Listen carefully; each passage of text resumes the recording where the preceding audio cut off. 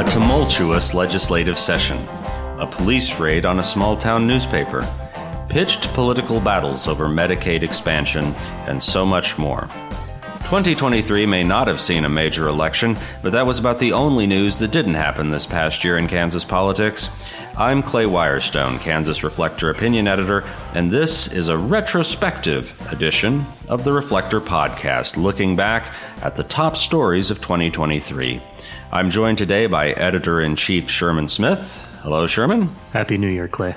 Indeed, and reporter Tim Carpenter. It's my honor and pleasure to be here. Well, it's my honor and pleasure to be here with you. So let's go look back at the year that was. Sherman, starting with you and a story that happened August 11th in Marion, Kansas. You know, I think this is by far our most read story since we launched 3.5 years ago. For those of you who may have been living under a rock or have just forgotten over the past 6 months or so, the Marion County Record was investigating a local restaurant owner who wanted a liquor license. They used a state Department of Revenue database to look up her driving record, found some red flags in there, and the police started investigating them for identity theft and perhaps some other alleged wrongdoing for this, even though it was, public records that they were looking up.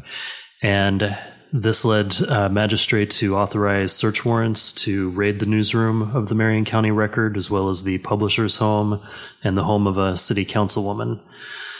So on the afternoon of August 11th, we were all in the newsroom along with our colleagues, Rachel Mepro and Sam Bailey, who was our intern at that time. Got the email from Emily Bradbury at the Press Association, who'd sent out word to everybody that there's a concerning situation in progress. And so I think we basically dropped whatever we were doing that afternoon, and everybody put their attention to finding out what had happened and why it had happened. I was working the phones. Tim was digging through what the newspaper had reported in recent days and weeks. Rachel was looking through the social media postings of these characters, and Sam hit the road to go down there and actually get photo and video and quotes from people on the scene. And we were able to put together this story that really showed an alarming attack on First Amendment rights. There's federal protections that specifically prohibit this situation. You're supposed to go to a judge, convince them to sign a subpoena, make somebody come to court and present evidence there. Because there is a potential for police to kind of weaponize this power against journalists that they don't like and to try to find unnamed sources, which is exactly what happened in this raid. What we've learned in more recent months is that the Marion police chief didn't act alone. He acted with cooperation from the Kansas Bureau of Investigation, the Department of Revenue, the state fire marshal's office had an investigator who was part of the raid, the local sheriff's office, and it's clear that the DA was involved in the lead up to this, and there's some correspondence immediately after it. A few days after, when this had blown up, a lot of people tried to distance themselves from having any culpability in this, and we're just kind of waiting now for the Colorado Bureau of Investigation, which has taken over the inquiry into all of this, to release their findings. Well, and Sherman, it's important to note as well that there have been some consequences already from this. Police Chief Gideon Cody in Marion is no longer police chief in Marion. He stepped down. Yeah, he resigned after Kansas City TV reporter Jessica McMaster obtained text messages where he was telling the restaurant owner to delete their text exchanges before authorities could review them. And I believe as well the city manager has resigned. Yeah, Brogan Jones has stepped down as well. It was a really remarkable month or two there in August and September. This became a story, not just in Kansas, but really in the country and world. There were stories pretty much everywhere, and I don't think. I'd certainly never seen anything quite like it. No, there's a national watchdog group, Committee to Protect Journalists, who sent somebody for the first time to the scene within the United States. Usually they go to another country where this kind of thing happens. It was shocking to do it here. So this is Tim, and I just want to add, I think this is going to be a drawn out issue, because there's going to be a bundle of lawsuits that are going to be filed, and we'll go to court in regards to what people have done here. I can't help, just from an outsider's perspective, can't help but feel like it's just like some folks involved in this, in law enforcement and otherwise, just kept reaching into a bag of bad ideas and pulling out another one. It is shocking that nobody anywhere in the lead up to this said, maybe we should think twice about what we're about to do here. Yeah, the locals don't like the newspaper, but maybe this is a warning. It can serve as a warning to public officials about what not to do when they're in power and irritated with the local journalist, the local newspaper, the local radio station. But I'll also make a point, and I think if the Reflector can really claim anything in this whole situation, it's that we reported it early and loudly, and I wrote and with a real understanding of what the stakes were. And I wrote a number of columns about this. We from the very beginning saw, I think, how important this was, and I think taking that stand early and reporting it in that context early, that this was an outrageous assault on free speech, hopefully made a difference in the way that other people saw and then pursued the story. We, of course, benefited from the Press Association immediately recognizing the seriousness of this and alerting members, and also the publisher of the Marion County Record, Eric Meyer, being open and willing to talk about this and having the kind of intellectual authority to talk about what happened. Yes, there have been some other situations later this year. There were a couple of arrests of journalists in Alabama, for instance, where for other various reasons the folks were not as willing to talk quite as openly about what was going on, and it just meant that there was less coverage. Yeah. So Tim, turning to you now, let's look back to the 2023 Kansas legislative session, nearly a year ago now, at least for when it started. For you, as someone who was in the State House nearly every day during the session, what were the top few takeaways for you? So obviously there's hundreds of bills introduced every year, but not a lot of them gain enough traction to actually get passed. But let's narrow this down and follow some of the money, maybe look at a few issues that really seem to fire up the conservative base and the liberals as well when they get debated in the Capitol. Let's start with taxes. The Republican leadership in the House and Senate were huge advocates of a piece of legislation that would have created a flat individual income tax of 5.1%. And it would have cut state revenue, we'll say $300 million a year. But what was controversial about it, and probably the reason Governor Laura Kelly vetoed it, was that a lot of the benefit went to wealthy individuals. And I think these are rough numbers, but if you made over $250,000 a year, you might get $250 a month in benefits. But if you made $75,000 a year, you might get $8 a month in benefits. So I think clearly this is a income tax reform that was structured to benefit the wealthy, when it could be argued that maybe the lower income people are the individuals that really need substantive help. Laura Kelly proposed something like an $800 million one-time rebate. That might have been $450 a person. And the Democrats kept talking about their objections to property taxes, which I think if you polled Kansans, they would say their number one concern is property tax, residential property tax rates, not the income tax. The Democrats have seized on this going into the new session as well. They've proposed a massive property tax package to reduce that burden for people, and they make the point that with the flat tax, it was structured so that 43% of the tax cut went to the top 3% of wage earners. Yeah, So some of the stuff, this flat tax is coming back. The Senate President Ty Masterson said it's among his top priorities. So they're going to push it again. And I think they may be close to getting what they need for a veto override. But Kelly will remain adamantly opposed to this. She says she's unmovable on this subject and clearly will veto it again. So, you can pass a bill with 63 votes in the House, 21 in the Senate, but you need 2/3 majorities of the legislative body to override the governor. And she's hanging by her fingernails on some of those vetoes to avoid that 2/3 blowback. They're looking at a $2 or $3 billion surplus, and so I think there's tremendous pressure to do something with tax cuts. I think we can predict that the flat tax will be packaged with a lot of other things that people really do want to try to make it palatable. Yeah, I think in this bill, the flat tax bill had a little bit of side benefits. There was something $40 million residential property tax reductions, $40 million in reduction in corporate tax, and it would have ended the state sales tax on food on January 1st, when in fact the current law doesn't completely phase that out for another year.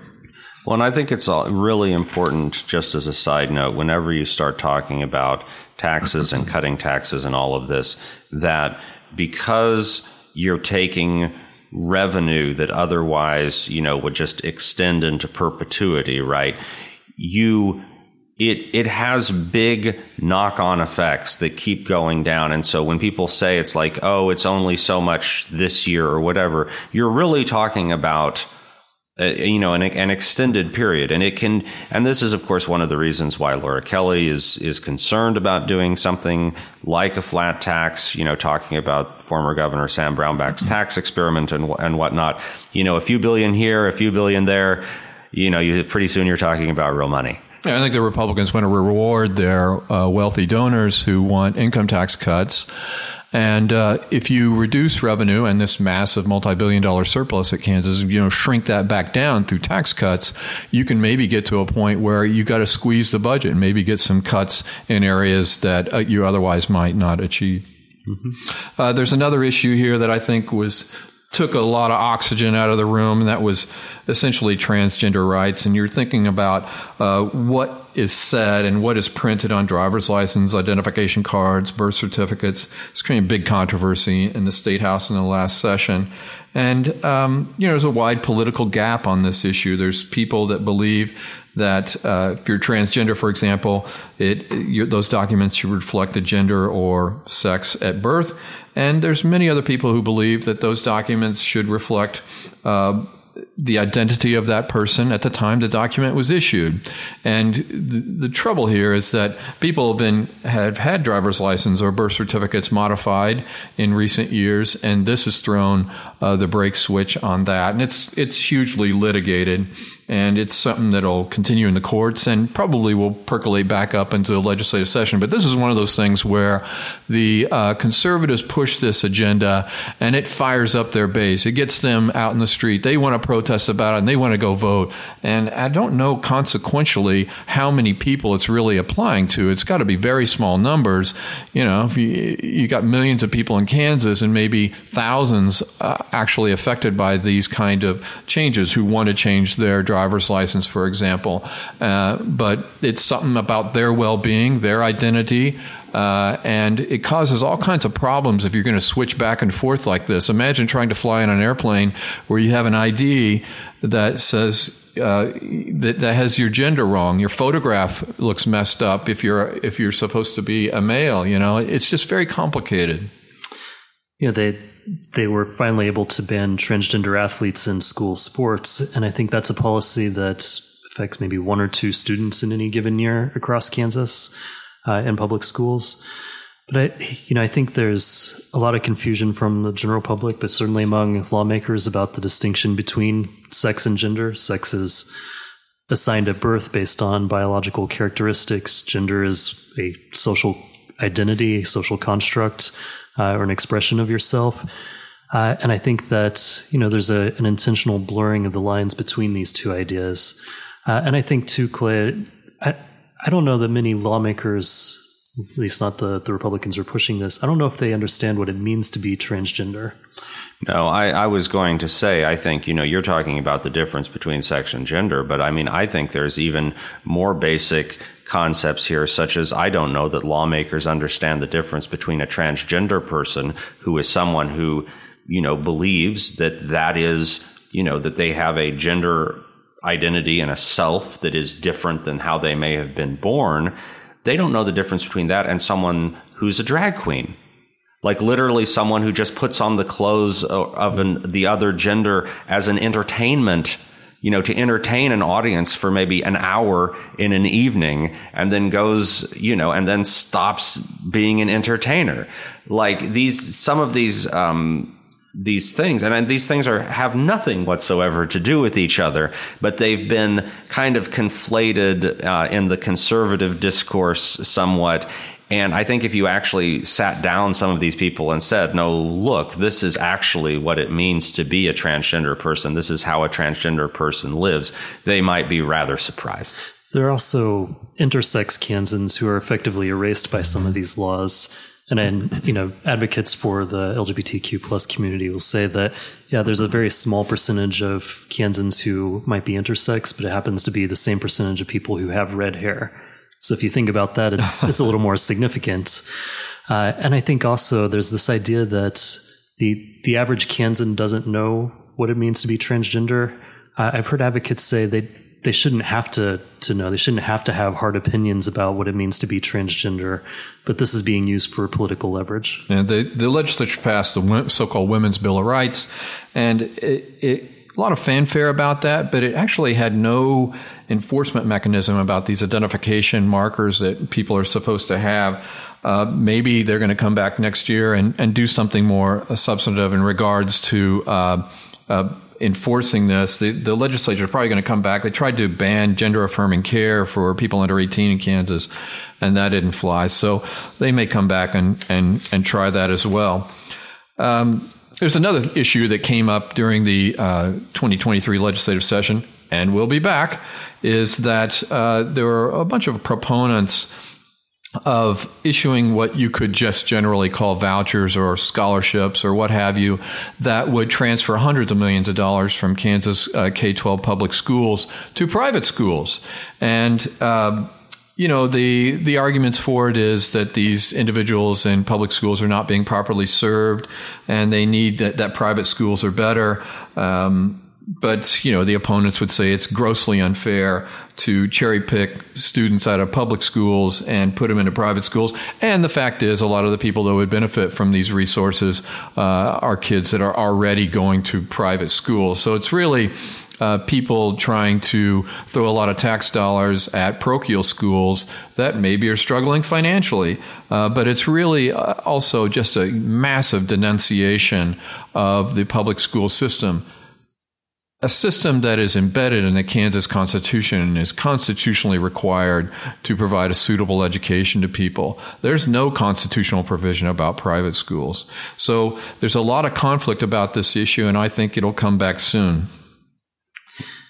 It's always described as a school choice bill, but I think increasingly people realize half the counties in Kansas don't have a private school, so there's no choice for students there.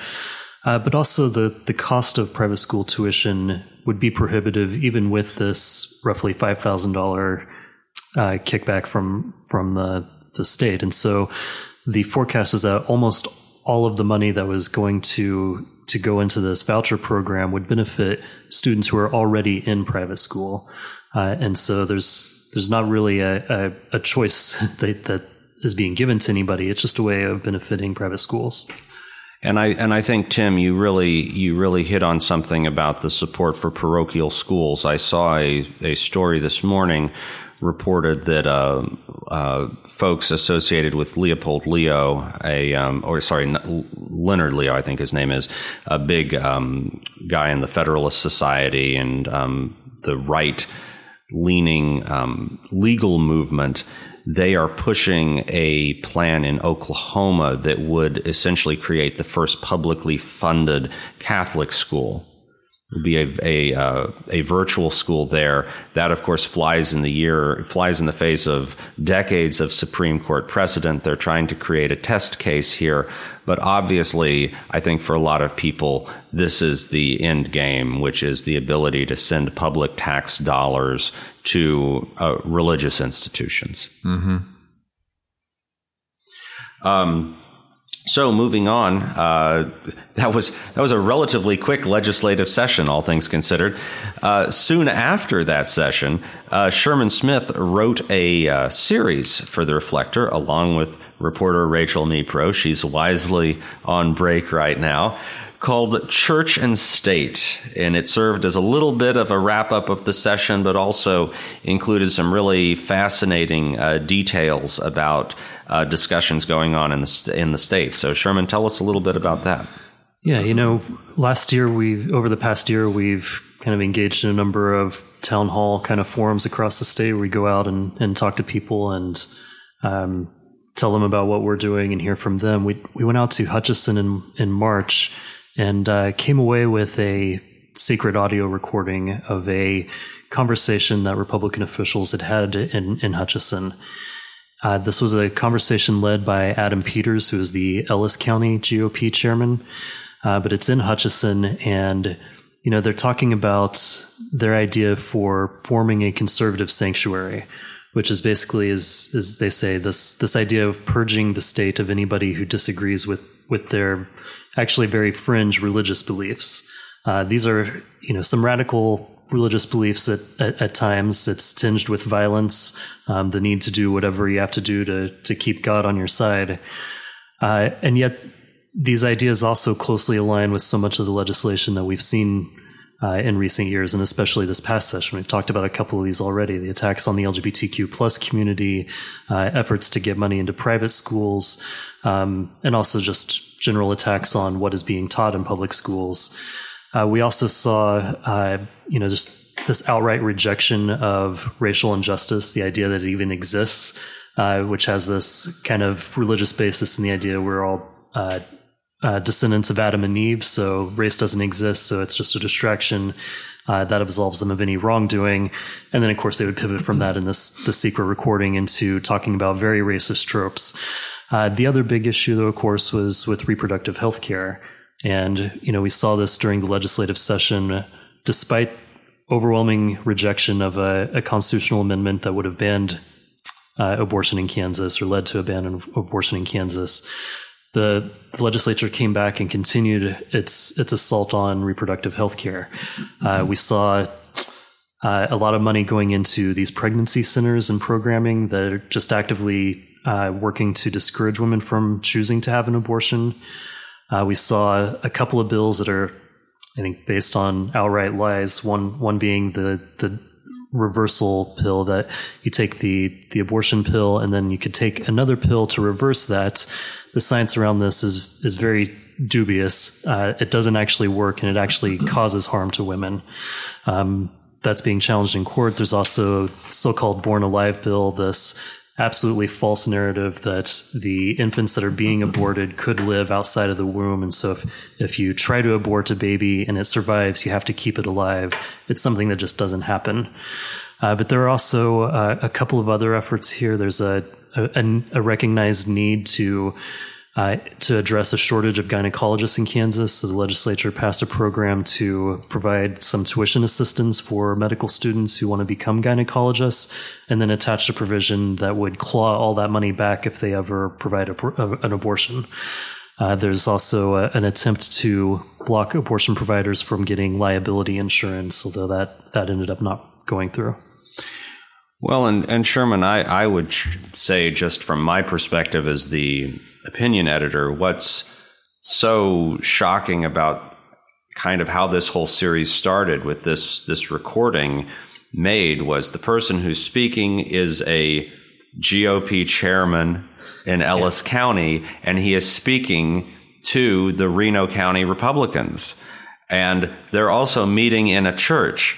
They're meeting in a church. There are state legislators there. So it is this total fusion between, the party. And you can't even say that it's fringe elements of the party, because this is literally the person who's the chairman of their county party talking to a meeting of another county party. And I think this was one of the reasons, too, why this series actually gained quite a bit of notice when we published it in the spring from other Kansas outlets, because I don't think it's always been reported or quite grasped how extreme some of these appendages of the state party have become. Can I just say something about the State House? I've been going every day for, more than 15 years. And if you go back to the early aughts, there might be a couple legislators during a legislative session that might refer to Scripture in their arguments for or against legislation. It's much more common now. It's frequent. And so I think people, instead of just kind of wearing religion in their heart and trying to blend that, it's overt and out in public. I remember Governor Brownback used to say that, the separation of church and state, not so great.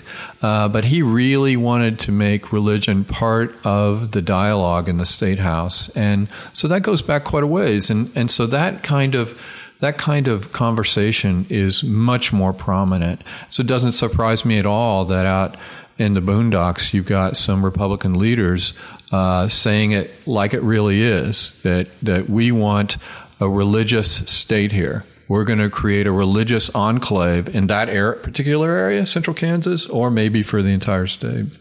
It is pervasive in the State House now, where you have these competing morning prayer groups among legislators. There's a prayer room. I think it's called a meditation room now, but I think everybody recognizes it as a prayer room.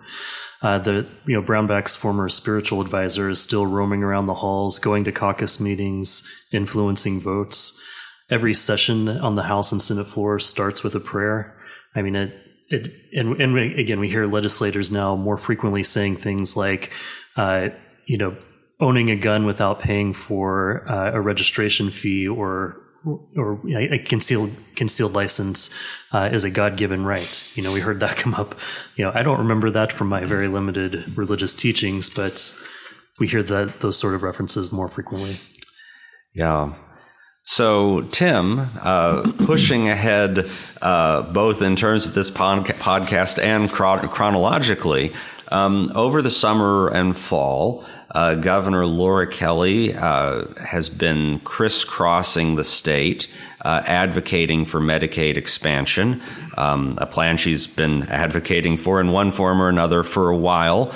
But she seemed to really be turning up the volume and turning up the temperature a little bit about that. So explain a little bit about what's at stake here and why now. Right. So a few years ago, the Kansas legislature approved a Medicaid expansion bill that was vetoed by Governor Brownback. And the House has kicked the dirt clods around a little bit, but basically since then, the Republican legislature has thrown the stop switch on this. Governor Laura Kelly has proposed Medicaid expansion 5 times. I think come January, she's going to introduce a 6th version of that. She's really interested in providing Medicaid to about 150,000 working adults and children. And it's her top legislative priority. And the conservatives will be diehards about this and oppose it. They don't believe, they call it welfare, and they don't believe it should be done.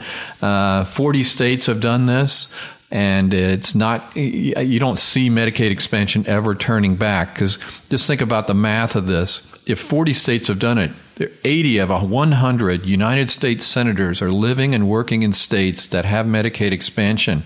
You think those 80 people, Republican or Democrat, are going to stand up and vote to repeal that legislation? Don't think that's happening. And so Governor Laura Kelly has gone out on the road. She's gone to cities all over the state. She's tried to engage different groups, business groups or health groups or agriculture groups, to try to highlight the reasons why some of those constituencies might embrace an improvement of preventive and emergency health care for people living just above the poverty level in Kansas.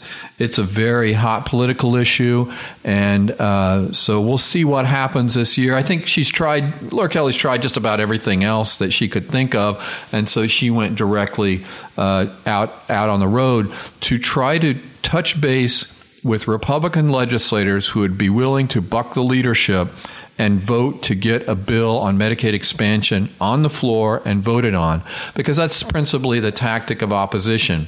You bottle it up in committee. You don't let committee meetings have pass out bills that could be amended by Medicaid expansion. So you actually have, over the last handful of years, a bunch of health care bills that are pushed to the side and not adopted in Kansas simply because they want to stall Medicaid expansion. So it's a huge political issue. It touches a lot of things: rural population, whether hospitals stay open or not, possibly the economics of town. Imagine you live in Oregon and thinking about moving back to where you grew up in rural Kansas, but the closest hospital, you want to raise a family, closest hospital could be an hour away. And so why would people do that? Of course they're not. And so there's access to health care is a key element of economic growth and expansion. And, this is one avenue for improving that. Yeah, we explored this in a series of stories that really looked at, the financial stakes for rural hospitals and the burden that's being placed on county jails. I talked to a number of Kansans who would be directly impacted by Medicaid expansion to better understand who they are. There's this kind of false narrative about it only benefiting so-called able-bodied adults who choose not to work. Actually, the people who would benefit are primarily either self-employed, small business owners, or employees of small businesses who can't afford to provide insurance for them. Half of the people in the states do not get their insurance from their employer currently. And, many of them are sick. They have a very serious illness. They might be cancer patients or have some other disease that prevents them from, going back to work and getting the money that they could use to buy insurance. And so that's who we're really talking about here.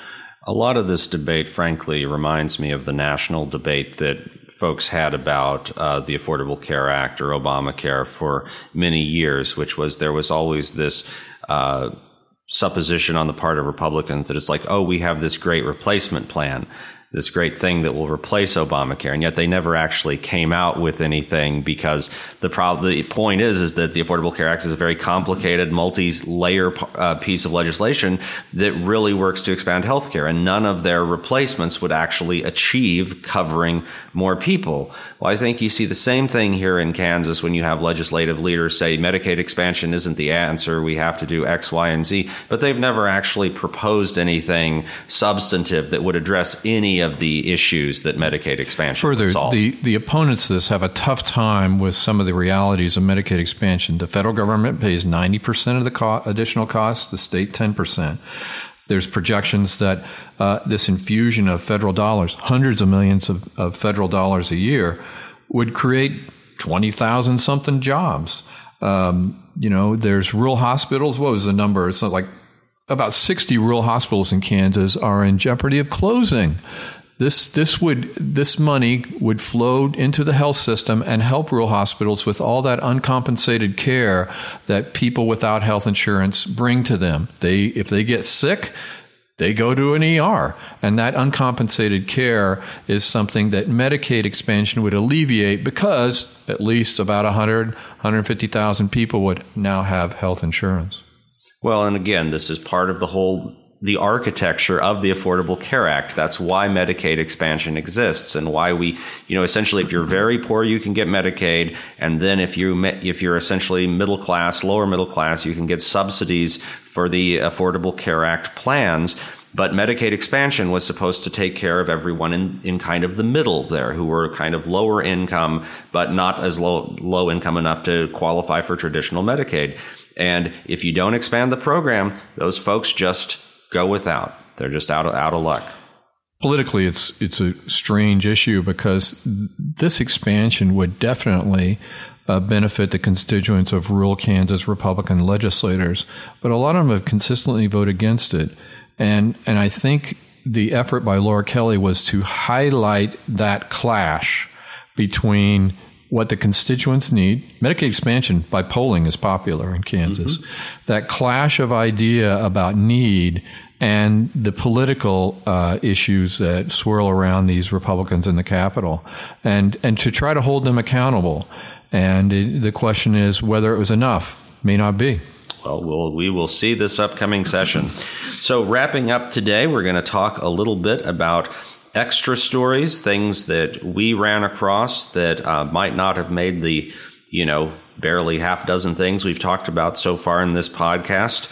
I will just say I published a column in the Reflector on Friday that talked about the top 10 opinion columns of the year. A few of the issues covered by those columns, I think, were also things that people paid a lot of attention to this year, such as Governor Kelly's botched unveiling of a license plate design for Kansas that a lot of people didn't like, and then her subsequent effort to let people vote on a replacement. That happened. Also, Taylor Swift became a fairly frequent visitor to Kansas City Chiefs games since she started dating a player. We ran a number of columns about that, and people were paying attention to that as well, along with a single column that I wrote about which states made up the Midwest. And I will tell you, people were very interested in defining where they came from. So Tim and Sherman, what stuck out for you guys this last year? So there's, of course, many issues. You can go to the Capitol and pick any of 25 things they're talking about on any given day. But one of the things that stuck with me is the conflict over among legislators and the governor about special education funding. Kansas school districts, Kansas is supposed to contribute 92% of the extra spending required to deal with special education student needs. Kansas has the money to do about 70% of that, we'll say. And there have been all kinds of proposals from Laura Kelly, spend $80-something million a year to bring that percentage up to the legally required level. The legislature continues to say no, mostly because I think they spend enough on public schools. They don't want to spend more. But they did throw a bone to this, and they added about $7 million for special education funding in the last session. And I don't know why Kansas just doesn't follow the law. And if they have the resources to do it, which they do, they could just follow the law and be a law-abiding legislators. And so this issue just sticks with me because I don't understand why it's not resolved and why it's more of a political issue than an education issue for children that have special needs. And so this will be, again, debated in 2024. And if they don't fix it, it'll be debated in 2025 and 2026. Indeed. Sherman. Way back in January, I wrote about Sarah Gonzalez McGlynn. This was a Lawrence woman who, in a very brutal way, murdered a man who we now know had relentlessly raped her for months on end. She had been sentenced to a hard 50, was able to kind of negotiate that into a hard 25. But she have advocates now who are saying, it's not fair that the jury wasn't allowed to hear about the abuse that she suffered leading up to this crime. There's no question that she committed this crime, but the question is, what should the sentence be? Should it be a full 25 years? Should it be 5 years, somewhere in between? They have asked Governor Laura Kelly to grant her clemency. They filed that application about a year ago. I think it's a way of elevating issues for a better understanding for the public, for law enforcement, for judges about what's going on in these situations where somebody is being basically subjected to human trafficking, even if it's just one person with one other person. But it also raises a question of what should the mitigating factors be in a homicide case, in a murder case?